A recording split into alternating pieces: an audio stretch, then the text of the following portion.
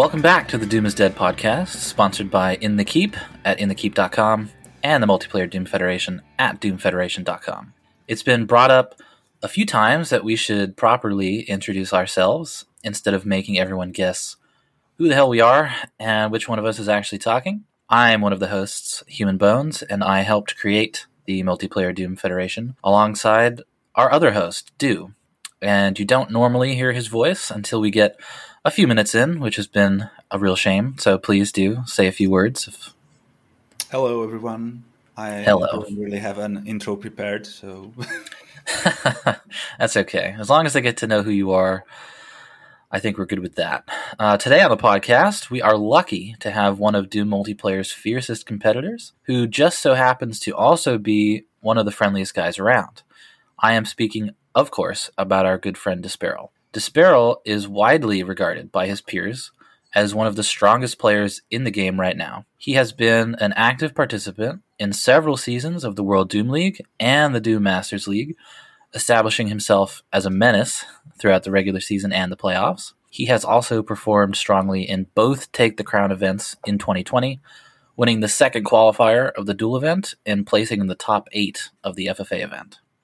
Disparel is also a well-established figure of the jump maze scene, the racing mod which focuses on pure movement speed and skill. From there, it was only a small leap to the world of speedrunning, where he's been quickly building a reputation for himself in recent times. As of today, he holds several episode run records for the Ultimate Doom. Please welcome to the show, Disparel. Hello. I'm actually kind of surprised. You did your homework on me. I'm flattered, to be honest. But thank you. Thank you for that. Everything you just said was pretty much, like a pretty good summary of my Doom career. Yeah.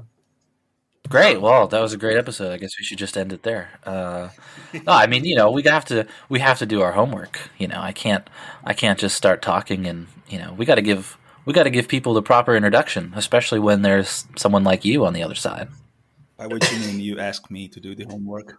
Hey, we have to work together. I have my perspective and my experiences with Disparel, and do love speedrunning, so it all meshes together really well.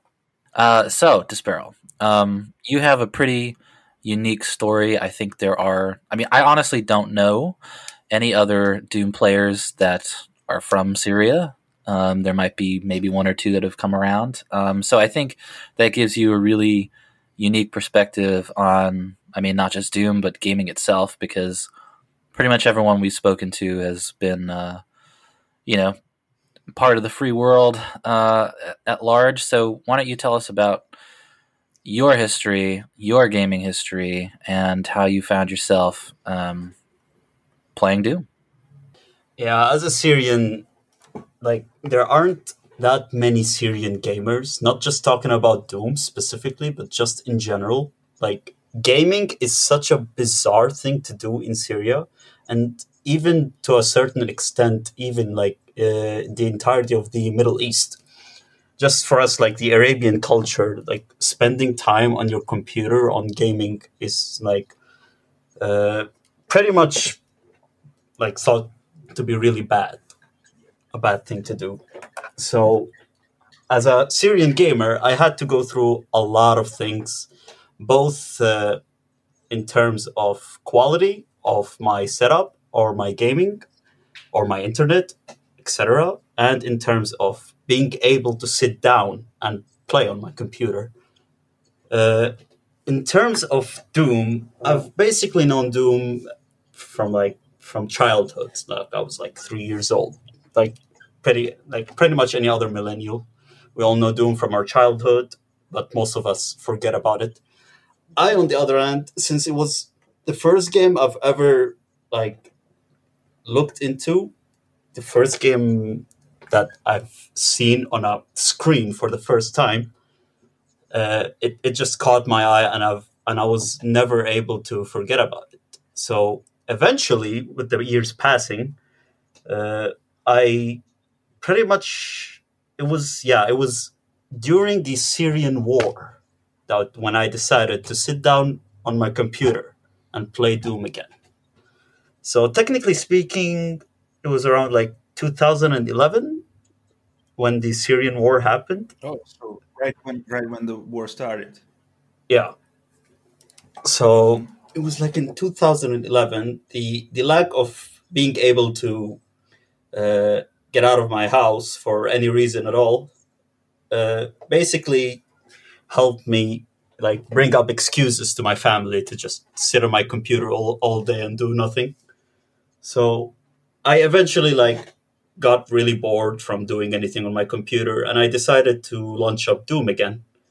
And I've realized that even though it's such an old game, it's still really fun to play. And that's when I decided to try and look to see if the game is still not just being played online, but just like how do I put it? No, yeah, just checking if the entirety of the game is still alive. Like, yeah, if basically, if Doom is dead. Yeah, right. Pretty much what Du said, where just check if the community is still alive, if the game is still thriving.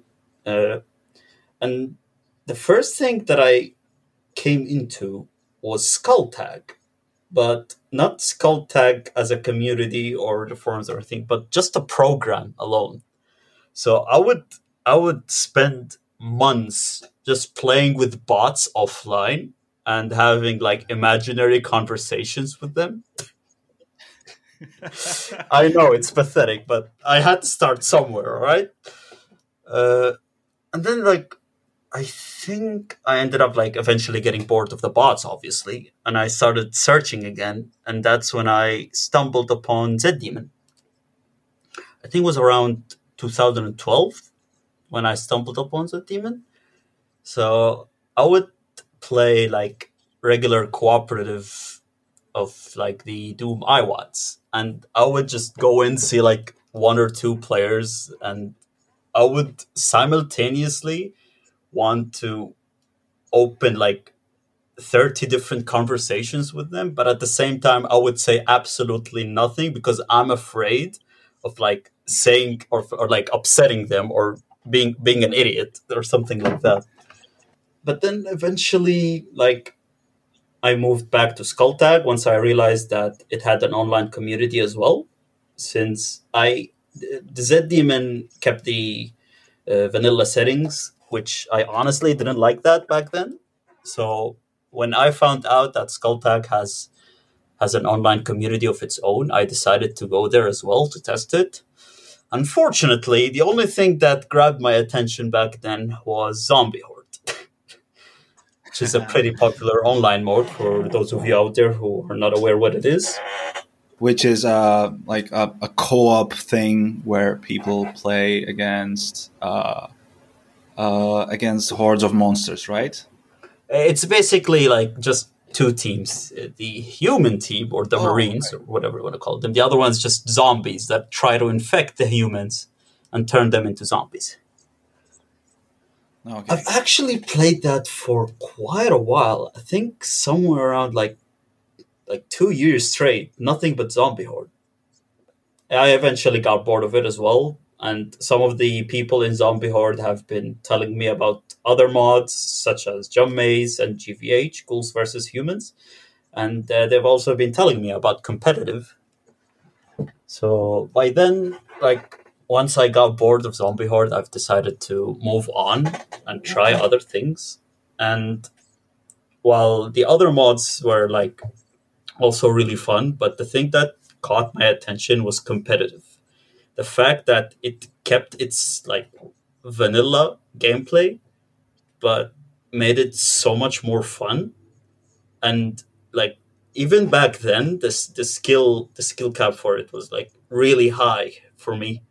I would just watch everyone like move around and shoot with such precision that I would like completely like lose confidence. I was like, I'm never getting this good.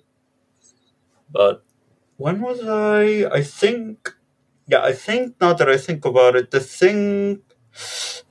It's sort of amazing. Like you're describing sort of like a rise from a complete casual, like who starts playing with bots and thinks like, oh, this is awesome. I'm killing these bots, and then you progress slowly to some co-op stuff with some people online. Then you go into the first hints of competitive scene. It's sort of such a like you could almost track the progress from like a scrub to now your like status of the best DM player around and one of the top speedrunners and everything. Like, nice.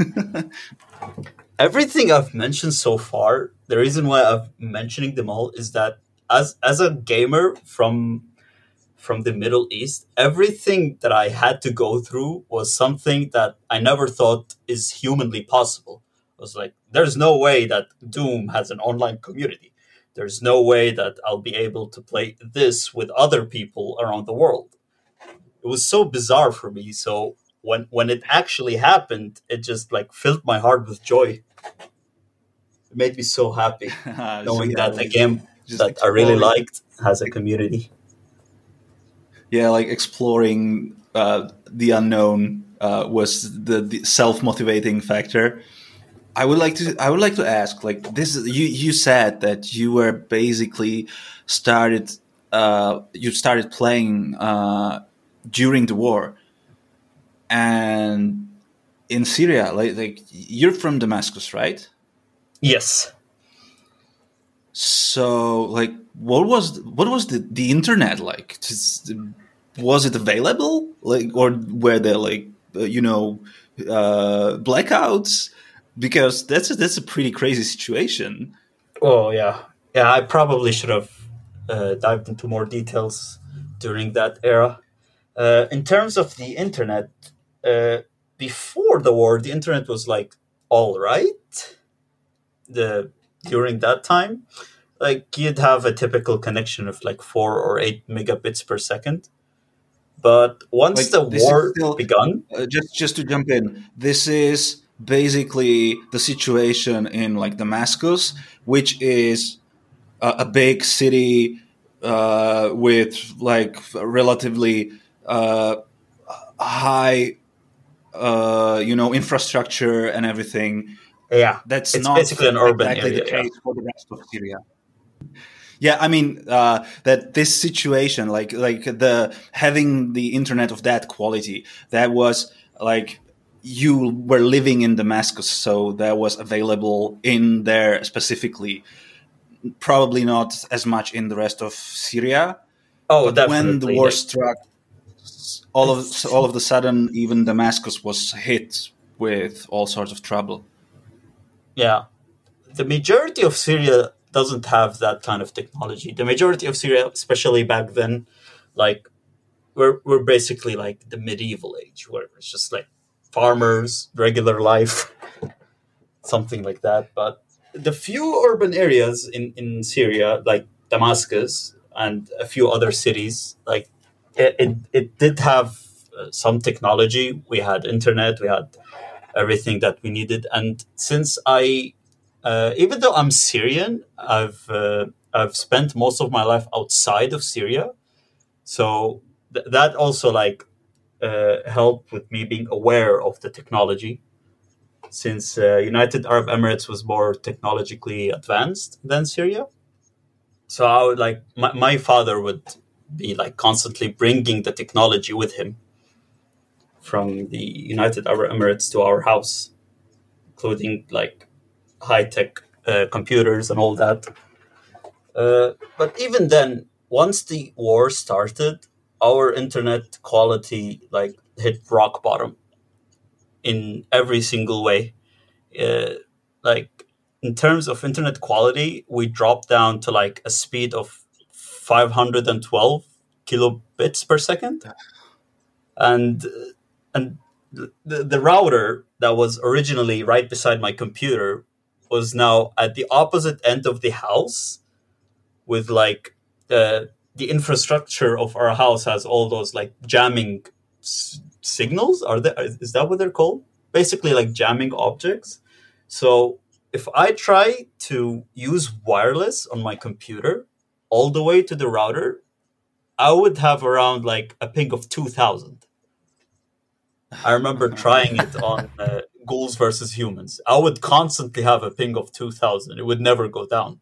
It was hell.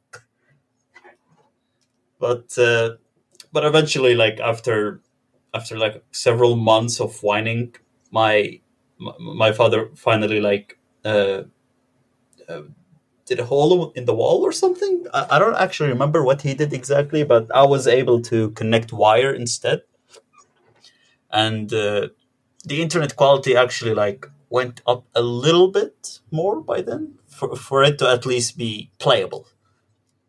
Well, right, because I mean, even now, even now for you, your ping's still not great, and that's, I think, part of why people think that you're. I mean, besides obviously your playing ability and all of that, but I think that's part of why you're viewed as such a dominant player, because your connection really isn't great, and you're still beating the crap out of all of us. So, yeah, just wanted to throw that in there. To be fair, like the internet quality right now and the situation with Syria in general right now is almost as bad as it was 8 years ago. But we'll get into that later. Where was I? The problem with Syria is that we'd also like constantly have our internet just cut off. Our electricity would suddenly cut off. Even sometimes our water supply would just suddenly cut off. We'd never know what's gonna come next. So I would be in a constant, like in a situation where I cannot really commit myself to anything for too long. Yeah, so I mean, hearing about all those things, it doesn't really even sound real. I mean, it's just incredible that, you know, you were able to get through that situation. I mean, I know it's like you said, it's not so great right now, but I mean, to be able to, yeah, go ahead. We can sort of emphasize these days about the part where you can't go out and do anything outside. But like, imagine this situation without the internet. Yeah, it would basically be like suddenly just pitch black, no electricity, and no internet. We'd have literally nothing to do. I would be like, well, they cut off the internet. Guess I'm going to sleep 7 p.m. today. It was really bad. Well, you could play with your brothers. Hell no. Like what? I mean, problem is that two of my younger brothers were like 7 or 8 years difference in age, but like our interests are completely different. And my older brother, who is 2 years older than me, is like he would actually constantly like still go out despite the problems. He would like ignore what my dad says and just like keeps going out and tries to hang out with his friends and all that. He usually get a scolding at the end of the night and then grounded for like the next 2 weeks, but he'd still do it again anyways. But I'd never really like spent time with him. So in a sense that was good, in that I had nothing else to do but to sit on my computer, and which ended up with me playing Doom. So fast forward a few years where we left off. So you're, testing out the waters for the competitive scene. How did you get into that? Well, that's such a weird time too to have started playing Skulltag or Zandronum, because I mean, I'm pretty sure Skulltag became Zandronum in 2012, which is right around the time that you started playing, and those mods were big. I mean, there wasn't really that competitive. Well, maybe there was, but I don't think it was the same as maybe like the Z-Daemon community in 2012, the competitive community. So it was just it's a really interesting time for someone to have started playing online Doom, because it was just not. It was very heavy in the mod scene, so Zombie Horde, GVH, that kind of thing. Yeah, in terms of mods, it was still like thriving.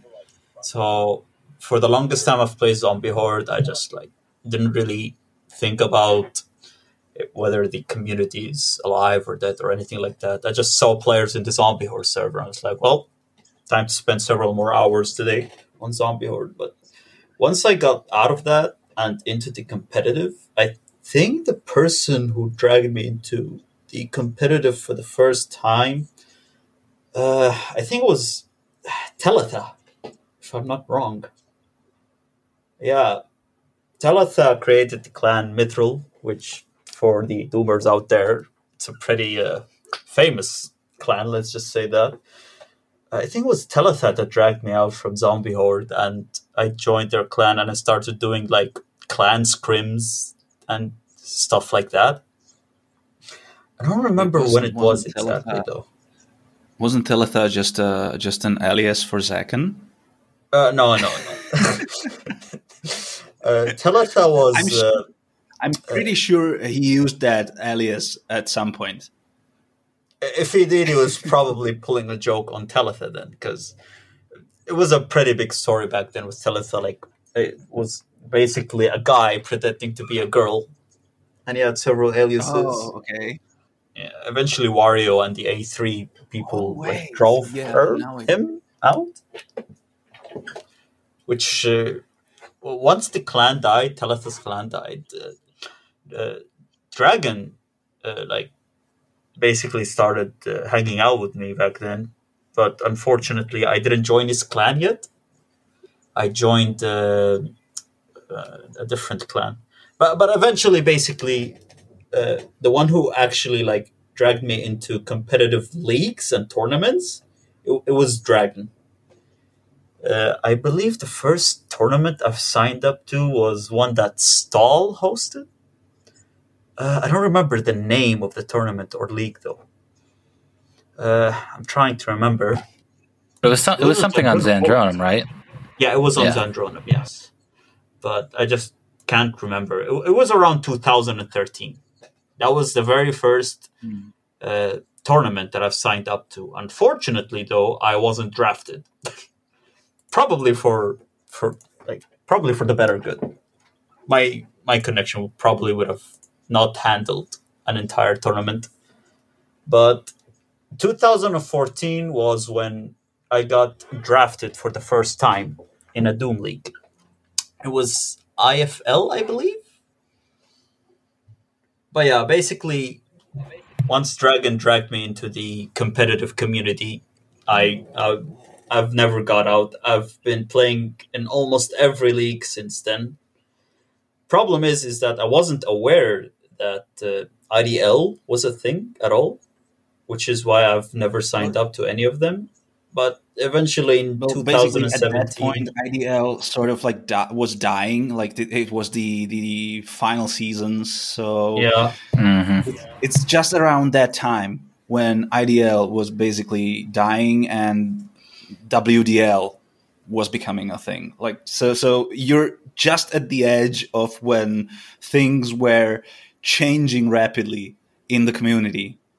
Yeah, Skulltag died and Zandronum came, and then IDL died and WDL came. So, I'd imagine that the activity of the competitive scene was at an all-time low. I've still somehow managed to stay despite the inactivity.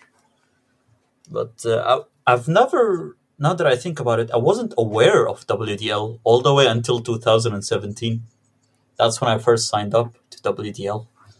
Yeah, right, and that's that long-running problem of presentation and promotion, because we were always just advertising in the same old circles. So the influx of new people was really poor and slow at all times, basically, because you just posted to the same forums, and the forums were long dead and basically used by the same people. So there was never any newcomer, except for random stragglers who would just randomly trip in. Yeah, well, it was once again Dragon that dragged me into WDL. Yeah. I mean, the thing about Zandronum is it never really had... It tried, but it never really had a successful CTF league. I mean, you can't really have... I mean, I guess you can now, but back then it was really hard to have a successful league that competed with the IDL or the WDL because they were running, 3 seasons a year. And so, even though that stuff was on Z-Daemon and then later Odamex, there was always this faction of people that really liked Zandronum. So I think IFL was Dragon's League, was it not? Yes. And so IFL was Dragon's League. It was European. So that was, the poor European players have been ignored for a decade and a half. But I think I played with you in an IFL league, and I didn't know who you were. I just, I happened to, I think Dragon maybe made me sign up or something. I don't know. You know how Dragon is. And I ended up on a team with you and Blitz, of all people, and somebody else. And Toby. And that was the first time. And Toby, right. And that was the first time I knew you. And that must have been around the time that you signed up for WDL, which was 2017, which, at that point is like, it's 3 seasons at 3 years in. So it's really interesting how you went from being undrafted, well, even further back, playing with bots by yourself, zombie horde, joining a CTF league and going undrafted, and then just like bursting out. And, now you're a captain more or less everywhere that you can, when you have the time. And so it's a really cool story. I mean, there's not many players that can do that. I think another factor that, another factor that came into play eventually, it was after I like became a competitive player, is that because of issues we had, I would constantly be traveling between Syria and United Arab Emirates, where in Syria, while I'd have more free time, I'd be basically unable to use my mic and communicate with my team, and I would have like worse internet. And in UAE, I would have less free time, but I would have much better internet, and I'd be always like alone in my room, and I'd be able to communicate my team. Unfortunately, I would like end up not signing up to many things because, as I said, I wouldn't have the time for it. So I'd constantly have to change between being free but not being able to play, or being able to play but not having the time to do it.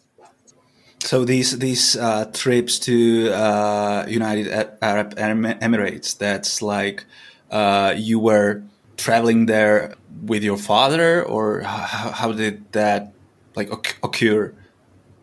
Yeah, we'd basically be like, we'd move like twice a year, I believe. With it would be me and my brothers and my parents.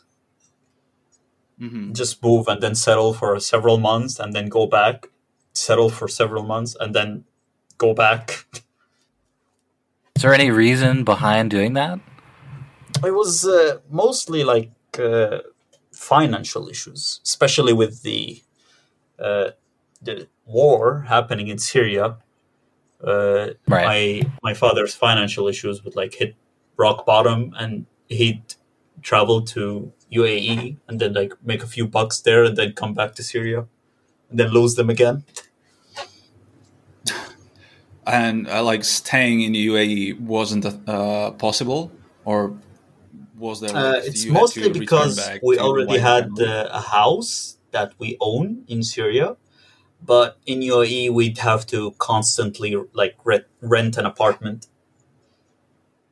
Well, so when you started actually signing up, on a larger scale, like when your first introduction to WDL, 2017, were you in Syria at that time, or you were in UAE? I was in UAE.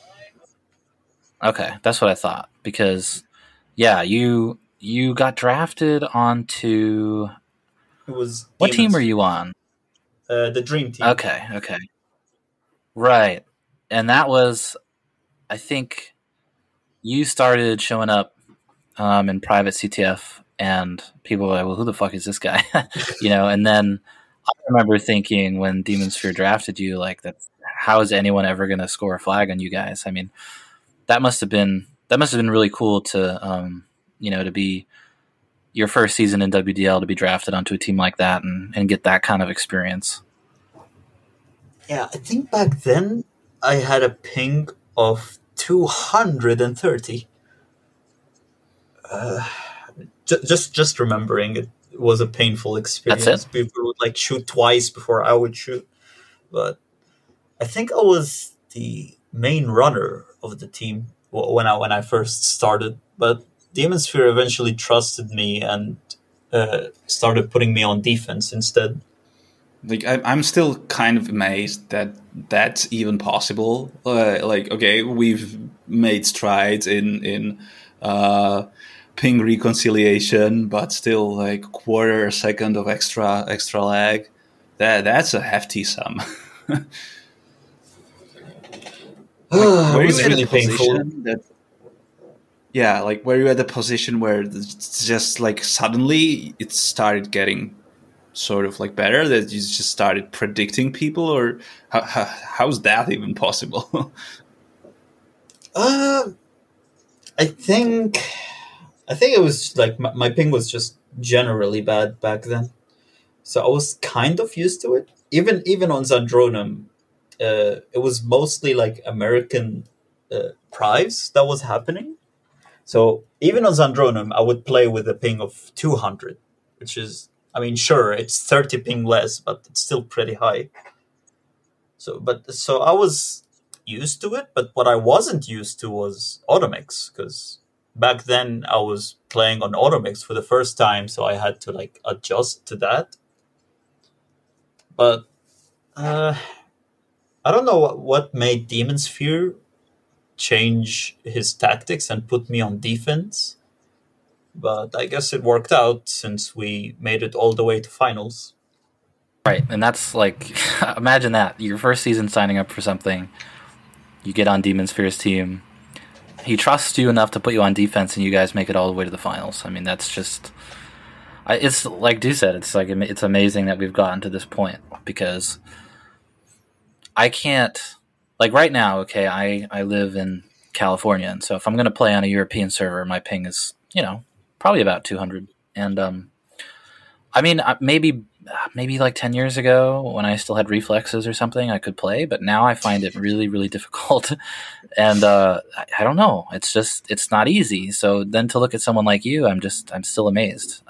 So yeah, you did really well that first season, and then you had a couple seasons after that as well that you've played. I think like 3 or 4 more seasons. Do you captain in the WDL? It was the next season, actually, I believe, when Altstab asked me if I was willing to cap, and I did. I believe it was, yes, the name was Quantum Power is what I called the team. I drafted Dragon, I'm 1 HP U0, and Langrenus, which sounds like a really good team right now, but back then, like, people just thought, like, who the hell is Langrenus? Who the hell is I'm1? Like, Sparrow is screwed with that team. But even then, we managed to make it all the way to quarterfinals. I think, yeah, we faced you in quarterfinals and lost, right?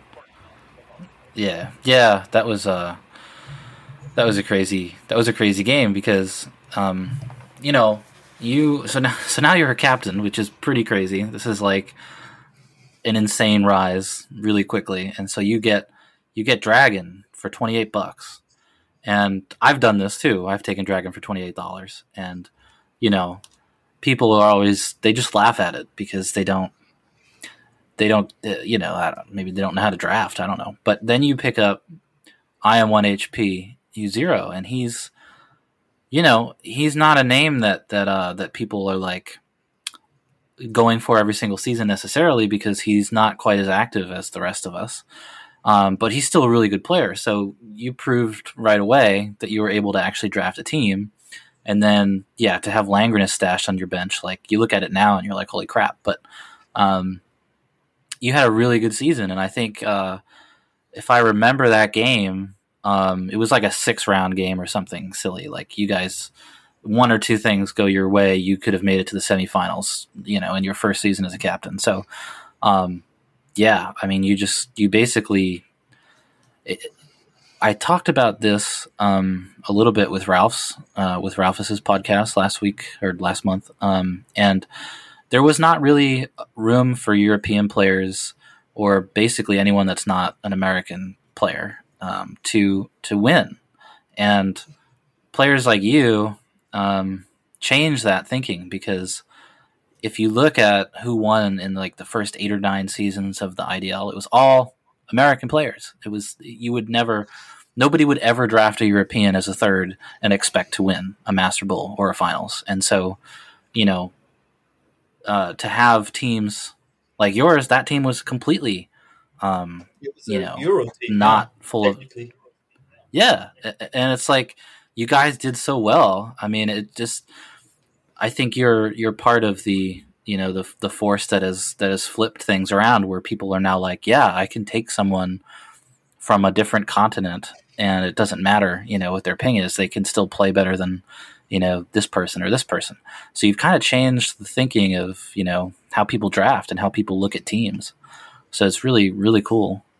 It's also like it speaks to the progress of the ports that has been made, because I don't know if you remember that, but at one point in IDL there was actually a Euro team, because Nero was a captain. Like, yeah, that was an experiment, and it ended up being a team of him, Mortology, and me, and it didn't go well.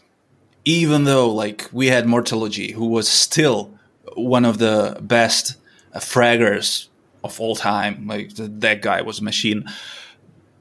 But simply, the demon, the old one, 108, not going to happen. Like, you would fail that super important shot, So, like, 10 years, fast forward 10 years, and you can see how things changed in the entire thinking. Like, yeah, maybe we can even use like Brazilians. Maybe we can use people from the Middle East.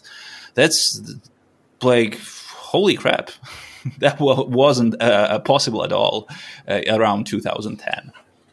I was actually not aware that I've changed this perspective of the American players, I guess, since it was mostly American leagues.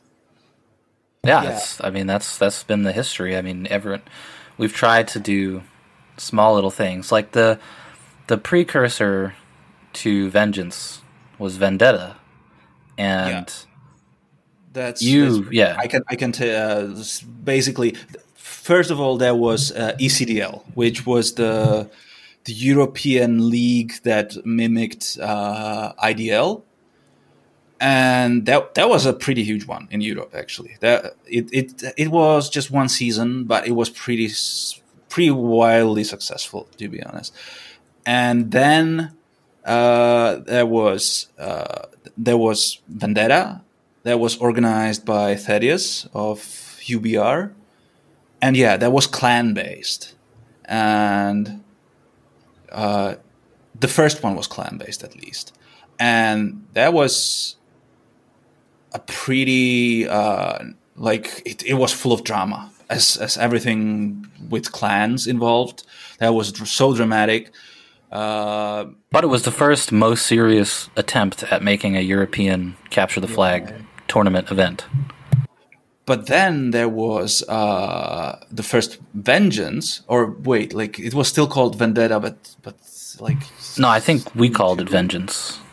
And no, I mean still organized. By Vendetta 2, yeah. But it was already, using like sign-up teams, not clans, because the clan stuff, like the entirety of the clan structure was being destroyed, torn down, everything.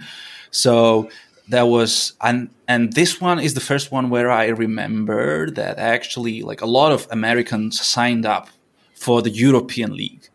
And it was a success. Like they actually contributed, and it was really, really tight. Like I think we actually. I signed up. K5MYH. It was me, Mike Hale, No Star, White Boy. There was somebody else there too. Yeah, and I think in the end, my team was actually second because we lost by flag count to a team that was Devisin, someone else, and Rust King, if I remember correctly.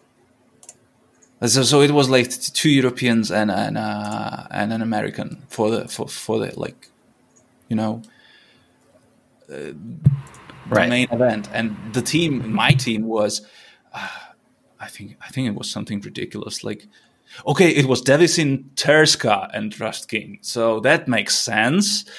But my team was me, Titan, and I'm not sure who. But it was a strong team. But I mean, that was, bringing that up, that was really the only example of a European presence or European league going on. And then I really liked the idea after playing in Vendetta of the flags being the primary indicator of, not rounds won, but flags scored. And so when Du and I were running the IDL, that's when we came up with, we did a small vengeance thing. We didn't want to name it Vendetta, so we were like, oh, what's another, interesting vengeance? Very creative. And so we ran that, and that was also European, but it just never caught on. So all these major leagues or whatever have been all based on American servers, New York, Chicago, Atlanta. And so it's really never been completely open to the world. So that's mostly why you never would see a European player win. And it was only until the stuff with Z-Daemon, but eventually, once we moved to Odomex and Zandronum had some development behind it as well, I think you started to see more players, more openings for players from different continents to be able to be dominant in leagues. But it's still, there's still never been something that is completely 100% geared towards European players. So I think that's just been the way it's been. Yeah. The European leagues and tournaments were always sort of one-off events, at least in the CTF scene. Like, honestly, we basically had more dual stuff than America did in like the turn of the the first decade, like around 2010, 2012. That was when American dueling was sort of like at its lowest. And everyone was just playing IDL and WDL. So it was like a trade-off of like a different focus, because this was the time when Europe was really, really seeing like a peak of a new generation of duelists. Anyway, okay, so let's move to like the... Well, okay, so pushing ahead to a little bit more present day, the last 2 to 3 years, when we started the MDF, Disparel, you were one of the first people that I thought I wanted to have as part of the council, because of all of these things. Really, it's the fact that you started off and just kind of you just took off and became this dominant player, and so your perspective on Doom is pretty unique. And so you're actually, if you didn't know this, you're actually the most winningest player in MDF history. You've won the most events out of anybody. So that's, I'm sure you knew that. But moving to last year we did Take the Crown Duel and Take the Crown FFA, which you participated in both of them. In the duel event, actually, you won the second of 4 qualifiers, and that advanced you to the final bracket. And you performed really well throughout the whole tournament. But I was curious what your, going through all the mods that you played in all CTF and how you approached playing in a competitive duel event, because that's, there's a lot of pressure involved in that. And so I'm just curious how you, went about approaching that and what your duel history is, because I'm not sure that you were as well known as a duel player as you are, a CTF player. My duel history, I believe there's only been 2 instances that I've participated in a duel league. One of them was hosted by Dragon. I can't remember the name though. It was something like ZDC, I believe, Zandronum Duel Championship. Did he host something like that? But it was around. Hey, it sounds familiar to me. All these acronyms, I don't know. Yeah, but basically, I've participated in that twice, which had separate divisions. I've lost in the first one, and in the second one, I've actually won in my division. The other instance was in MDF itself. We hosted a couple of duel tournaments, and I think I won only once. I'm not sure, but those are basically the only instances that I've had of experience before the Take the Crown. During the Take the Crown tournament, I've actually came into the qualifier without any prior practice or warm up. So I got my butt handed to me the first qualifier. I don't think I even made it to top 8. Did I? I think I won 1 match and then I lost 2 in a row and I was instantly kicked out. So it was basically a slap. It was if you're not gonna take this seriously, you're not gonna get anywhere. So I started from then. I started practicing hard and I properly warmed up before the second qualifier, and pretty much I've had no issues all the way until finals. And everybody knows what happened between me and Ghostkiller during finals. But I mean, this is a week of training, by the way. Yeah, it was only a week, but it was a lot of practice. I would just go in every day. I was just anybody wants to duel, anybody's dueling right now. All right, let me just jump in real quick.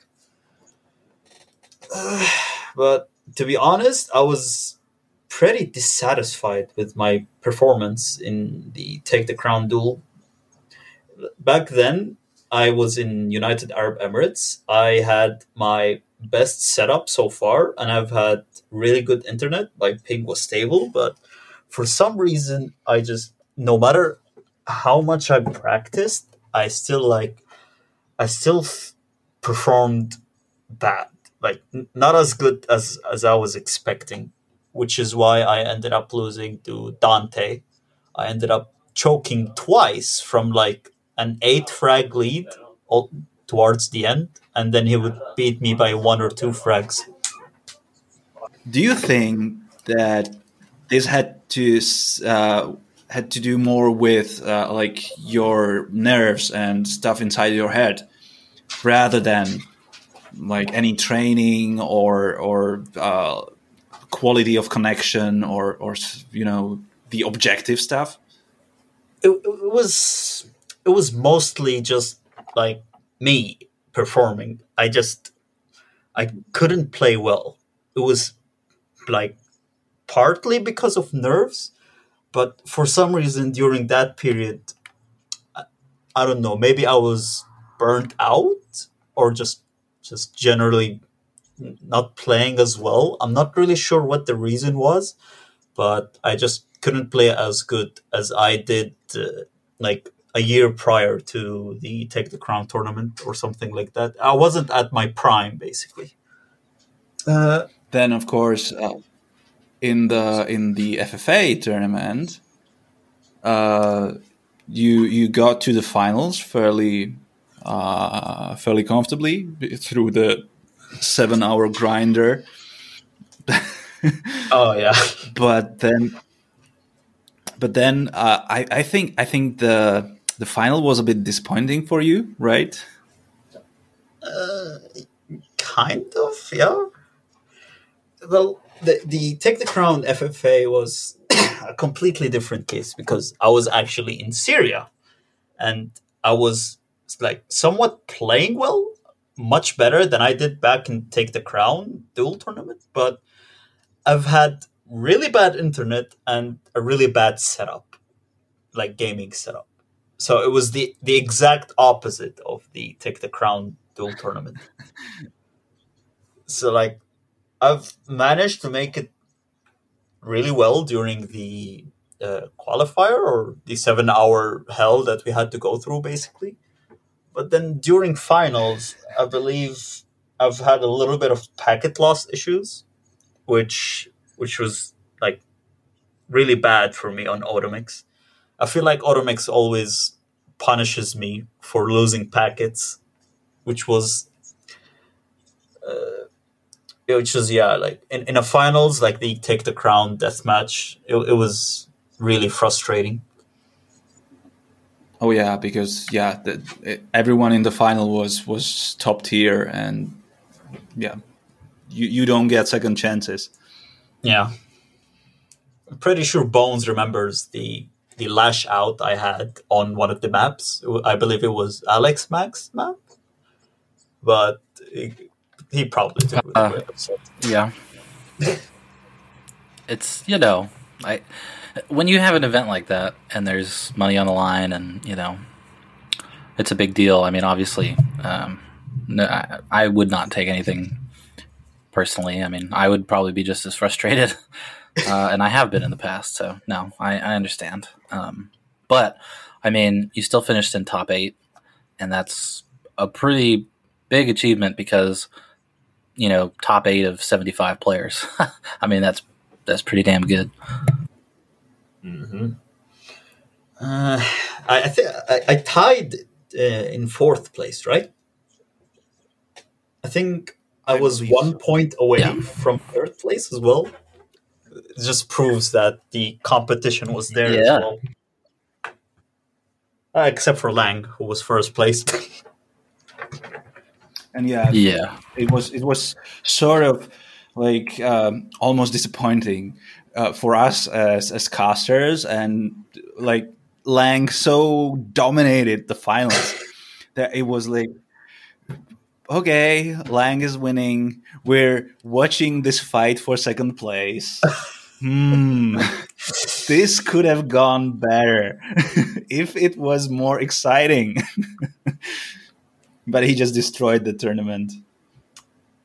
As I've mentioned before, since the conditions were the exact opposite, although I played well and I had a little bit of a lash out towards the end, but like at the end of the day, I just looked back and I was like, there's nothing more I could have done. I've played my absolute best, but the conditions and just my situation in general didn't allow me to unlock my full potential? ? That makes it funny because when you had that like sort of best conditions in the duels, I started playing that. You proved you're human, and you did what a lot of top tier players do and choke when it's most important. Well, just yet another important tournament that I end up losing. I've been like this for like 8 years now. Yeah, I've been on an 8-year loss streak. Well, you actually in MDF you have a pretty successful winning streak, right?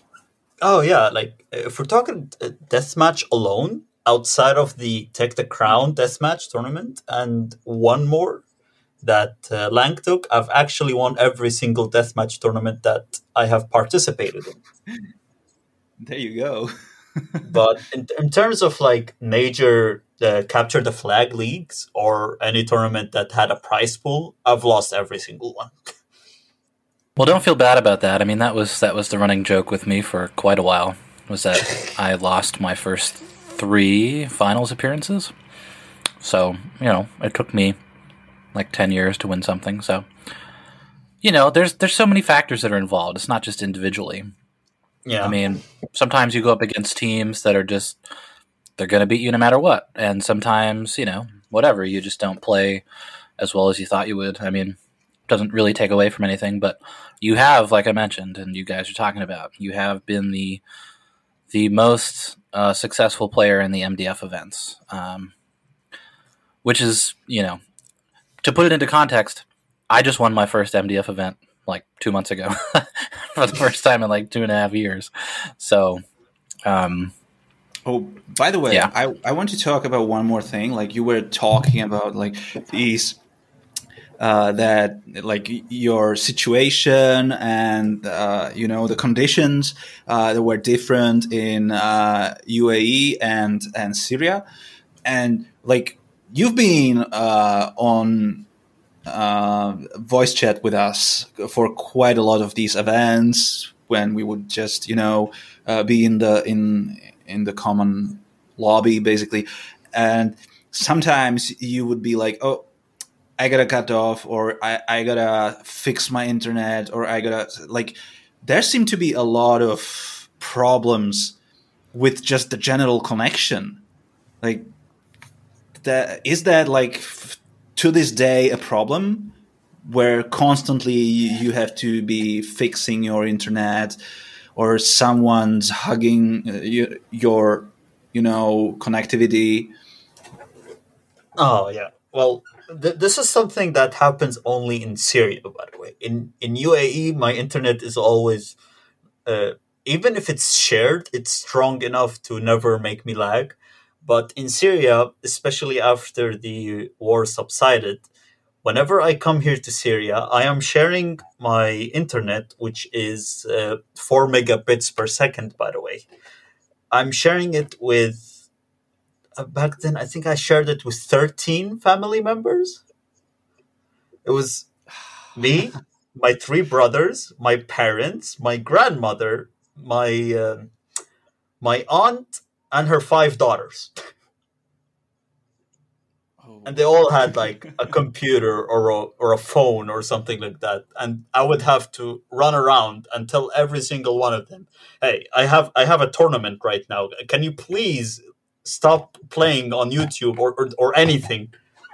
So in fact, you're spreading hatred towards Doom in Syria by telling everyone to stop using internet because you have to play Doom.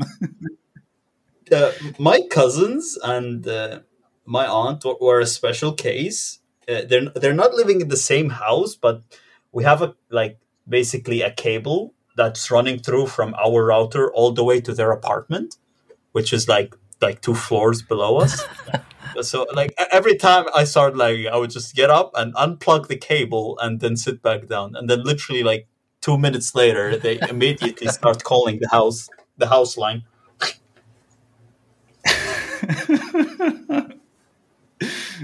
I kind of have the same situation here actually, because my Wi-Fi is horrible. So, but my router's all the way in the other room, so I have this like 50-foot Ethernet cable that just runs along the floor, and people trip on it all the time, and it gets unplugged.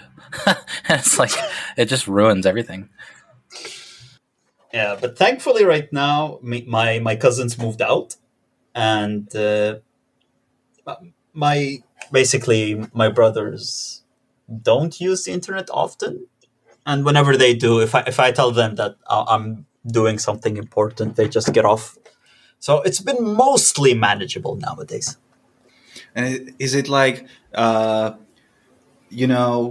they're giving you like sort of a stink eye when they see that you're playing a really old game, and they would at least expect you to play something modern? Not really, because as I've mentioned at the beginning of this, is that just gaming in general is like shunned upon here. So whenever I tell them I'm gaming, it's like, can't you do something better with your life? I'm like, no, I don't want to. I'm playing Doom. Like what? I've had a conversation with my dad the other day where I would be like, "Hey, Dad, I have a tournament in 2 days. Can you tell everyone to like get off the internet by then?" And he'd be like, "What are you even doing?" It's like, it's a really important tournament with a prize pool." And then he tells me, "You've been losing for like 7 years now. Why would this tournament be any different?" So he has a stat sheet. He gave up on me. I feel so sad. Son, you've been losing tournaments. I'm really disappointed. Are you losing, son? Yeah. I don't know if you remember the WDL game last season. It was week 3 or something. I was playing against my team was playing Dev's team, and I played Dragon and Toby the first round, and we won. And I was trying to get Shadowstalker some playing time, so I sat Toby, and we lost. And then I was like, "Oh, fuck, okay, Toby, get back in." And well, okay, we ended up losing the third round, and I probably learned my lesson. I shouldn't, mess with things that are working. But my brothers were watching the stream, and as soon as I was done with the game, I received more shit from them than I did from anyone on my team about sitting Toby. They were like, "You're a fucking idiot," So I guess you need somebody to poke and prod you, I guess. Yeah. You need your dad to be your coach for Doom tournaments. Like maybe then you will be like, yeah, he will motivate you to win.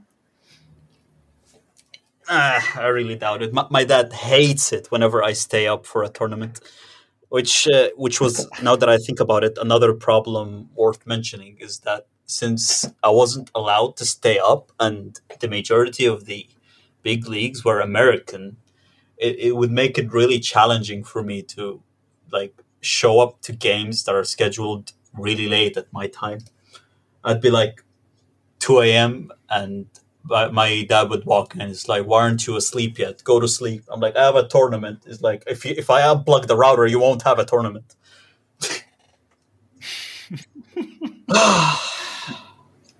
So I guess now I could, because we're basically fast forwarded to present day. So I want to touch upon a different field of your Doom interest, which is you've basically played Jump Maze a ton, right? Yes. And that's sort of like a sub-community of its own. And I really don't know much about that, but you're sort of like a big name in those circles, right? Yeah. So, like, is there any sort of like competition in Jump Maze? Jump Maze was a similar situation for the competitive, which is when I started playing Jump Maze, the competition was dead. I would just play casually, and there would be almost like nobody else. Like sometimes 1 or 2 more players would join and play with me, but I would be spending most of my time alone. But if we're talking about right now, then yeah, the competition is actually very fierce. Like I would say, even like it's on par with the competition of the speedrunning of main IWADs, such as Doom and Doom 2. The records are now on Jump Maze, like most of them are only beatable by ticks instead of seconds.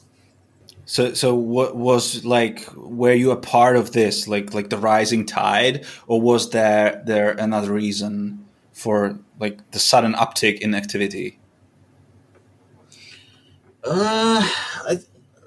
As I started like slowly getting better, one of the old like there was a clan specific only to Jump Maze. It was starting to get back, so I would just like try to impress them because apparently there was some sort of test of several maps that I have to finish under specific time to be allowed into the clan. But once I got through that, I've decided to basically break Wario's records back then, which out of 64 maps, he had around like 45 maps, and all of them were his records. So I just decided to break that record and have a total amount of records that's higher than his, which took me a long time to break, actually. I think once I started, it was only around like a year or 2 years later when I finally managed to break that.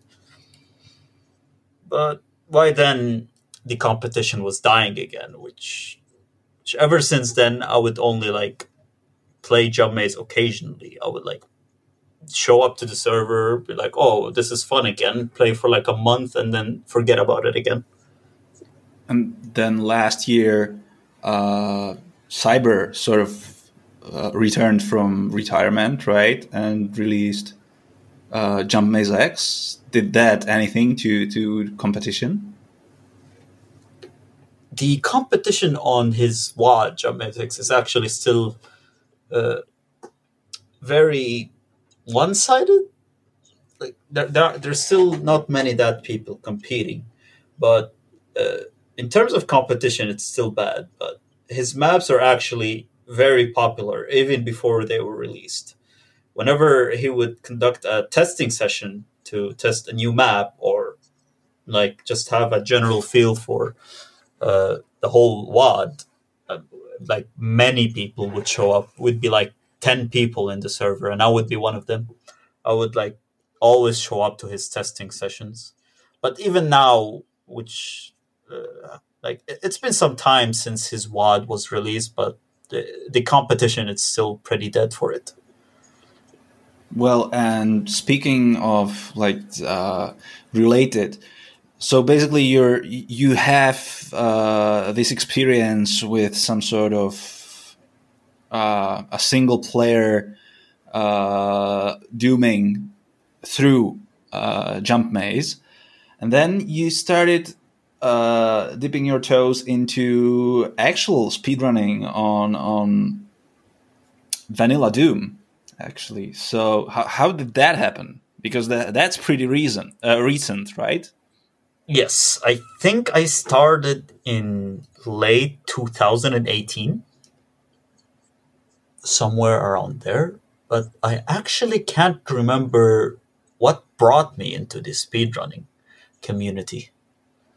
I'm trying to remember. Hold on. Because, for example, like there's been a recent huge influx of players into the speedrunning community, and some of that was due to Karl Jobst doing his Doom videos that brought an influx of people. Oh yeah, then there was. Yeah, you're right. That was actually what brought me to speedrunning. I saw his video of Doom 1 record getting broken. There you go. Then I realized, wait, are you telling me that there's been a speedrunning community and I've been unaware? I remember now. Oh my god. Oh, I guess I removed it from my memory because I found it really embarrassing that I wasn't aware that the community existed. Yeah, but that's pretty much when I started speedrunning. I was like, oh, he uploaded this video. Looks really interesting. Wait, there's a speedrunning community. Let me try it. I mean, like, for example, like last year, there was also the speedrunning challenge on the CTF maps, right? That was run on Odomax. And that brought over, actually, at least Daston suddenly became, a speedrunner, and he's made his mark as well. So I was trying to get into what was your cause, actually, but you're one of the big horde that was brought by KJ. I guess I have Karl Jobst to thank for my speedrunning career. Yeah, and so like you sort of became prominent pretty fast. Like you don't have a lot of demos on the archive, but the ones you have are pretty notable because right now you hold the record for speed episode rounds of episode 2, 3, and 4, right? I think all of them, even episode 1. Episode 1 as well? Yep, all of them. But you know how some speedrunners choose to compete only from map 1 to map 7, and some count map 8 as well. I've actually broke the record for both on every episode except episode 3, where Zero Master is still holding the record for map 1 to map 7. Yeah, so just to explain this, basically, this has historic reasons, because old school Doom would not show a timer on map 8. So basically, you would only, the last time you would see would be on ending of map 7. And so speedrunners sort of, instead of like trying to get the exact time, they just said, okay, you just count the time of map 7, and then you just need to survive map 8. That's the reasoning. So you could technically have a super fast speedrun of the first 7 maps, and then on the last map you could just take 20 minutes, just lounging around, doing just nothing. Make sure to survive. And it would still be a record technically. But recently, this logic has started to change. Sort of like this makes no sense. We already know the times. Like we can track the times. So sort of like we're starting to look at times of all 8 maps. But yeah, here's my question for you. Why is it that there are still people who only compete up to map 7? Like Zero Master? Well, because of the tradition. Like, those are the rules set up since 1994 or something. Like that was the dogma. That was like, and it takes some really long discussions to change anything in Doom speedrunning. So basically, right now, people are starting to look at like the record, completing all 8 maps, but it's still sort of in the legacy mode that, the first 7 maps are what everyone used. So when you want to say, I beat the record, you sort of like need to compare yourself to those guys who only raced on the first 7 maps. It's a fucking chicken and egg problem. Just it's horrible, and it should be changed, but we'll get there eventually. Well, personally speaking, it'll only change my achievement of episode 3, I guess, because in episode 3, as I've mentioned, Zero Master is still the record holder up to map 7. You're actually doing your part in changing, because right now when you have a record that's beating basically both of those criteria, we can sort of like start forgetting the first one. Like, just beat the second one. All I have to do is beat episode 3 then. Yeah. Oh, but that's going to be so difficult. Like that is like arguably one of the toughest records out there. Like Zero Master like squeezed map episode 3 really well. Mm-hmm. And yeah, these are like, you've beaten some really tough names. Like, it was Zero Master all around. Like, he had some like records in all episodes. But I think there was I think it was probably a run by. Basically, you've been challenging Zero Master the most, but there was also on E3, actually, that's not Zero Master. That's Chewy. And Chewy really was great at episode 3. I mean, Hi Django. Wait, really? Wait, Chewy was the record holder before me?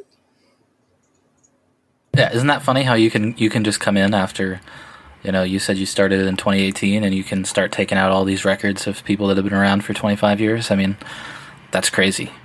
Yeah, because of course Zero Master is a current beast, but Chewy did all his runs in 2007, 8, 5, somewhere around those years. So it's still like competition with the past and the present. Interestingly enough, Doom 1 wasn't what I originally started with. In fact, I wasn't interested in running Doom 1 at all at first because I found it really boring to just shotgun everything instead of using the super shotgun. But ironically, even after all this time, I can't get a single run of Doom 2, all 30 maps without dying somewhere or screwing up somewhere, and I just say fuck this and end the run. It's sort of like, because Doom actually has all those weaker monsters, it's more about running away from them, just making a clean run without shooting anything you really don't have to. While in Doom 2, you sort of have to tangle with more dangerous monsters and manipulate archviles and, be careful about cyber demons. It's sort of like, from a position of a jump maze player, I would say, like someone who's used to running, no monster a lot. Doom 1 is sort of like home. Like you just shoot maybe one or two shotgunners or zombies every now and then, and otherwise you ignore everything, which is not the case for Doom 2. Doom 2, I feel like everything factors in, like the additional types of monsters, the map layout, the extra tricks that you have to, the rocket jumps, and the fact that you have to do all of that, all 30 maps in one go, as opposed to Doom 1, where they're divided into episodes. Like, the bar was raised a lot for Doom 2, which is why I have not been able to submit a single demo. You can actually do episodic runs for Doom 2 as well. It's sort of underappreciated these days, but yeah, you can do episode 2 of Doom 2 as well. Wait, really? I was just saying. Yeah. I have not been aware of this. I should have done this. Like, for example, if you have a really good attempt at 30 UV and you die at map 18, for example, you can still upload that as a record for E1 of Doom 2. Like if your time at map 10 is the record, that's still an E1 record. I'll definitely look into that. There you go. That actually motivates me. I've been losing motivation lately. I've been playing Doom 2 every single day. Even today, before this podcast, I was trying on Doom 2, but I ended up almost smashing my keyboard when the Cyber Demon decided to be, let's just say, a douchebag. Keep it friendly here. So have you looked into any of the speedrunning on PWAS, or are you staying away from that? Like, is that an ocean you don't want to be drowned in?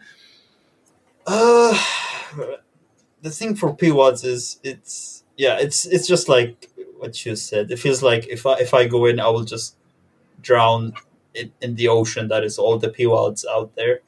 But there are actually a few PWAS that stand out for me, which I might eventually try them out.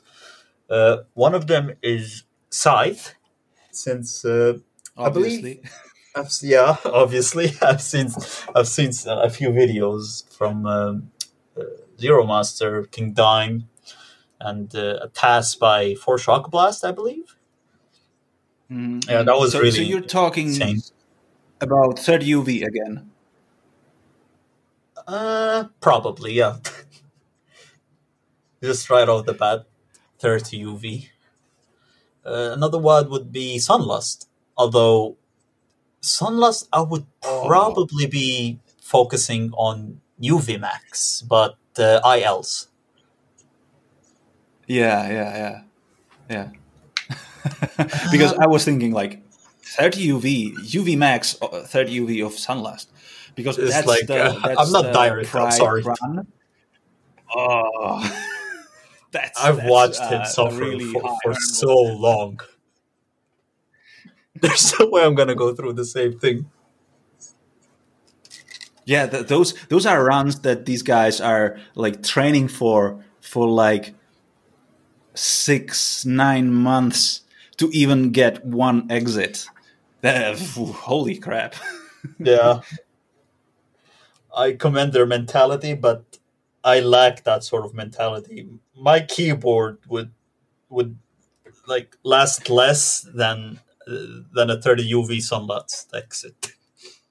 Do you find that when you're trying to get better times and as what Doom mentioned is Doom 1's a little bit more like running away from monsters, and then you've got a lot more to deal with in Doom 2, and so you really have to work on your movement. And do you find that practicing this as much as you do, that it translates to some of the other competitive game modes that you play, like CTF? Do you find that you can use tricks that a lot of people, you can use myself, you can use me as an example, that we wouldn't be able to do, that might help you get a leg up?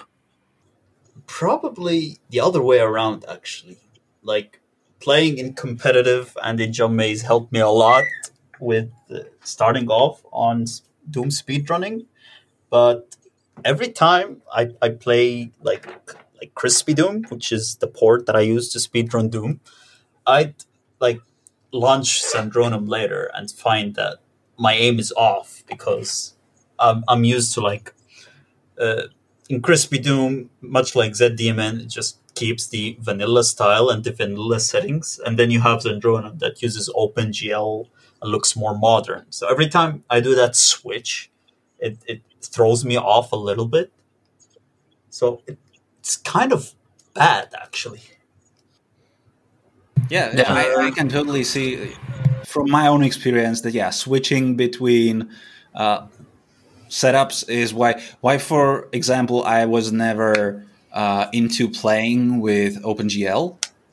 Personally, I would just stuck to software whenever I could to lessen that weirdness difference. But yeah, for example, the different mouse behavior in every port is sort of like annoying on a deep level. Oh yeah, now that I think about it, there is one thing that Doom speedrunning helped me in terms of playing in competitive or even jump maze, and that's SR50. In Zandronum, a 3-button SR50 is became normal, but in Doom speedrunning, 3-button SR50 is considered cheating. So I had to go through the trouble of binding of my turn left and turn right on my mouse, and I had to practice from scratch on using those for SR50. But it made it made just using 3-button SR50 just that much easier for me. Yeah, it's sort of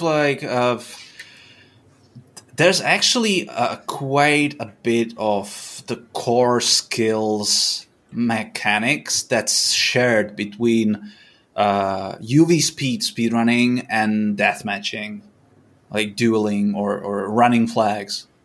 The sort of aim you need in say CTF defense is not translatable to single player, because you don't need to aim at monsters really. They're so slow that they're basically static. But the core movement when you're running UV speed or escaping from someone chasing you with the SSG, yeah, that's really important, and that's translatable. Yeah, I mean, the reason why I asked that was because I always felt like, for me, I try to pride myself, I guess, on, if I get I could play on any laptop or any computer or whatever because my setup is so simple. But I also think that the evolution of my game or my movement. I mean, I don't really have any, so it's more about actually being able to aim and like using my brain, whereas lots of people are doing the speed running thing. They're doing jump maze, they're rocket jumping, and all this stuff, and it seemed to me like you could kind of steal stuff from other avenues and translate them into capture the flag or duels or whatever. But yeah, I think that's interesting that you think it's actually more harmful. It's almost like when you are playing one port, like playing Zandronum a lot, and then you go to play Otomex, and it's like, God, what the hell? The setup is so completely different that it takes you a minute to adjust. But surprisingly, I don't actually have that much problem going from Zandronum to Otomix or Otomix to Zandronum. Like the differences I feel are minimal for me, but going to Zed Demon or to Classic Doom speedrunning is entirely different for me. I don't know why.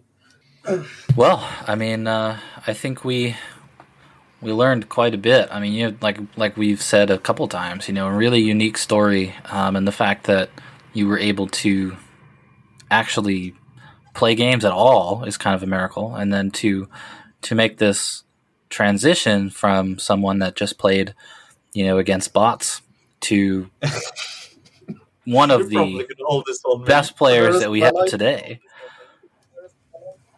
No, I'm not at all. It's I mean, where you got to learn somewhere. I mean, but yeah, it's a cool rise from basically just being an unknown player to where you are now, breaking records and captaining in all the capture the flag leagues and doing really well in duel tournaments. Maybe not winning, much to your dad's chagrin, but I'm not sure if there's any other part of your history that you wanted to talk about. But I mean, I think it's a really unique story. I'm glad we got to tell a little bit of it. Oh, and what? One more question: like, where do you see yourself in the Doom future? Possibly, like, do you want to say something about that? Well, I'm probably moving to Germany very soon as well, hopefully. But that's not going to stop me from probably just dragging my setup with me, getting a decent connection, and then smashing some more noobs in Doom. Probably going to be playing Doom for a couple more years at the very least. So playing Doom with 20 milliseconds ping, is that yes. what we're looking at? This parallel. No more handicaps, hopefully. And then I'll start playing bad. So will you be one of those players who will complain about Brazilians abusing lag reconciliation? Oh, no. I'm going to be one of those who says hyping makes you shoot first. the tropes. Sorry, Denzo.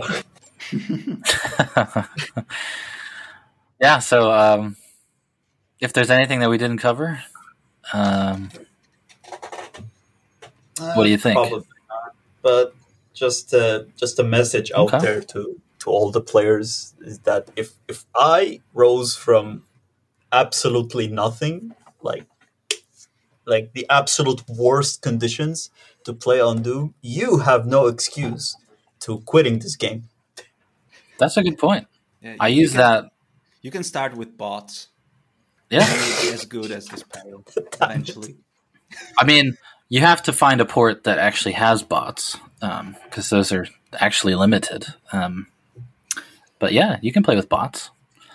And then if you look at it from Disparal's perspective, you could look at it from my perspective too. You could fall from grace, and still be here And anything's possible. Anything is possible. That's the underlying part of this episode, is that anything is possible. Do it. And if you've made it this far, do it. You can be like me. You can go off the beat and just get the table duty, just pushing paper. Exactly. All right. Well, thank you for being on the show, Despero. I really appreciate it. Thank you for hosting me and listening to my story.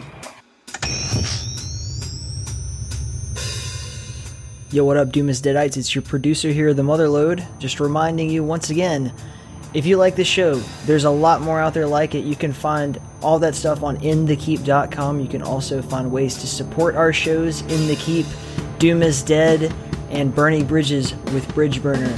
You can find our Patreon links there, and you can find our merch store and buy whatever the fuck you want on there. We don't mind at all. Until next time, remember that Doom is dead or whatever. I don't know what Bones wants me to say here, but inthekeep.com, doomfederation.com. You're beautiful. I love you. Stay in the keep, bitches.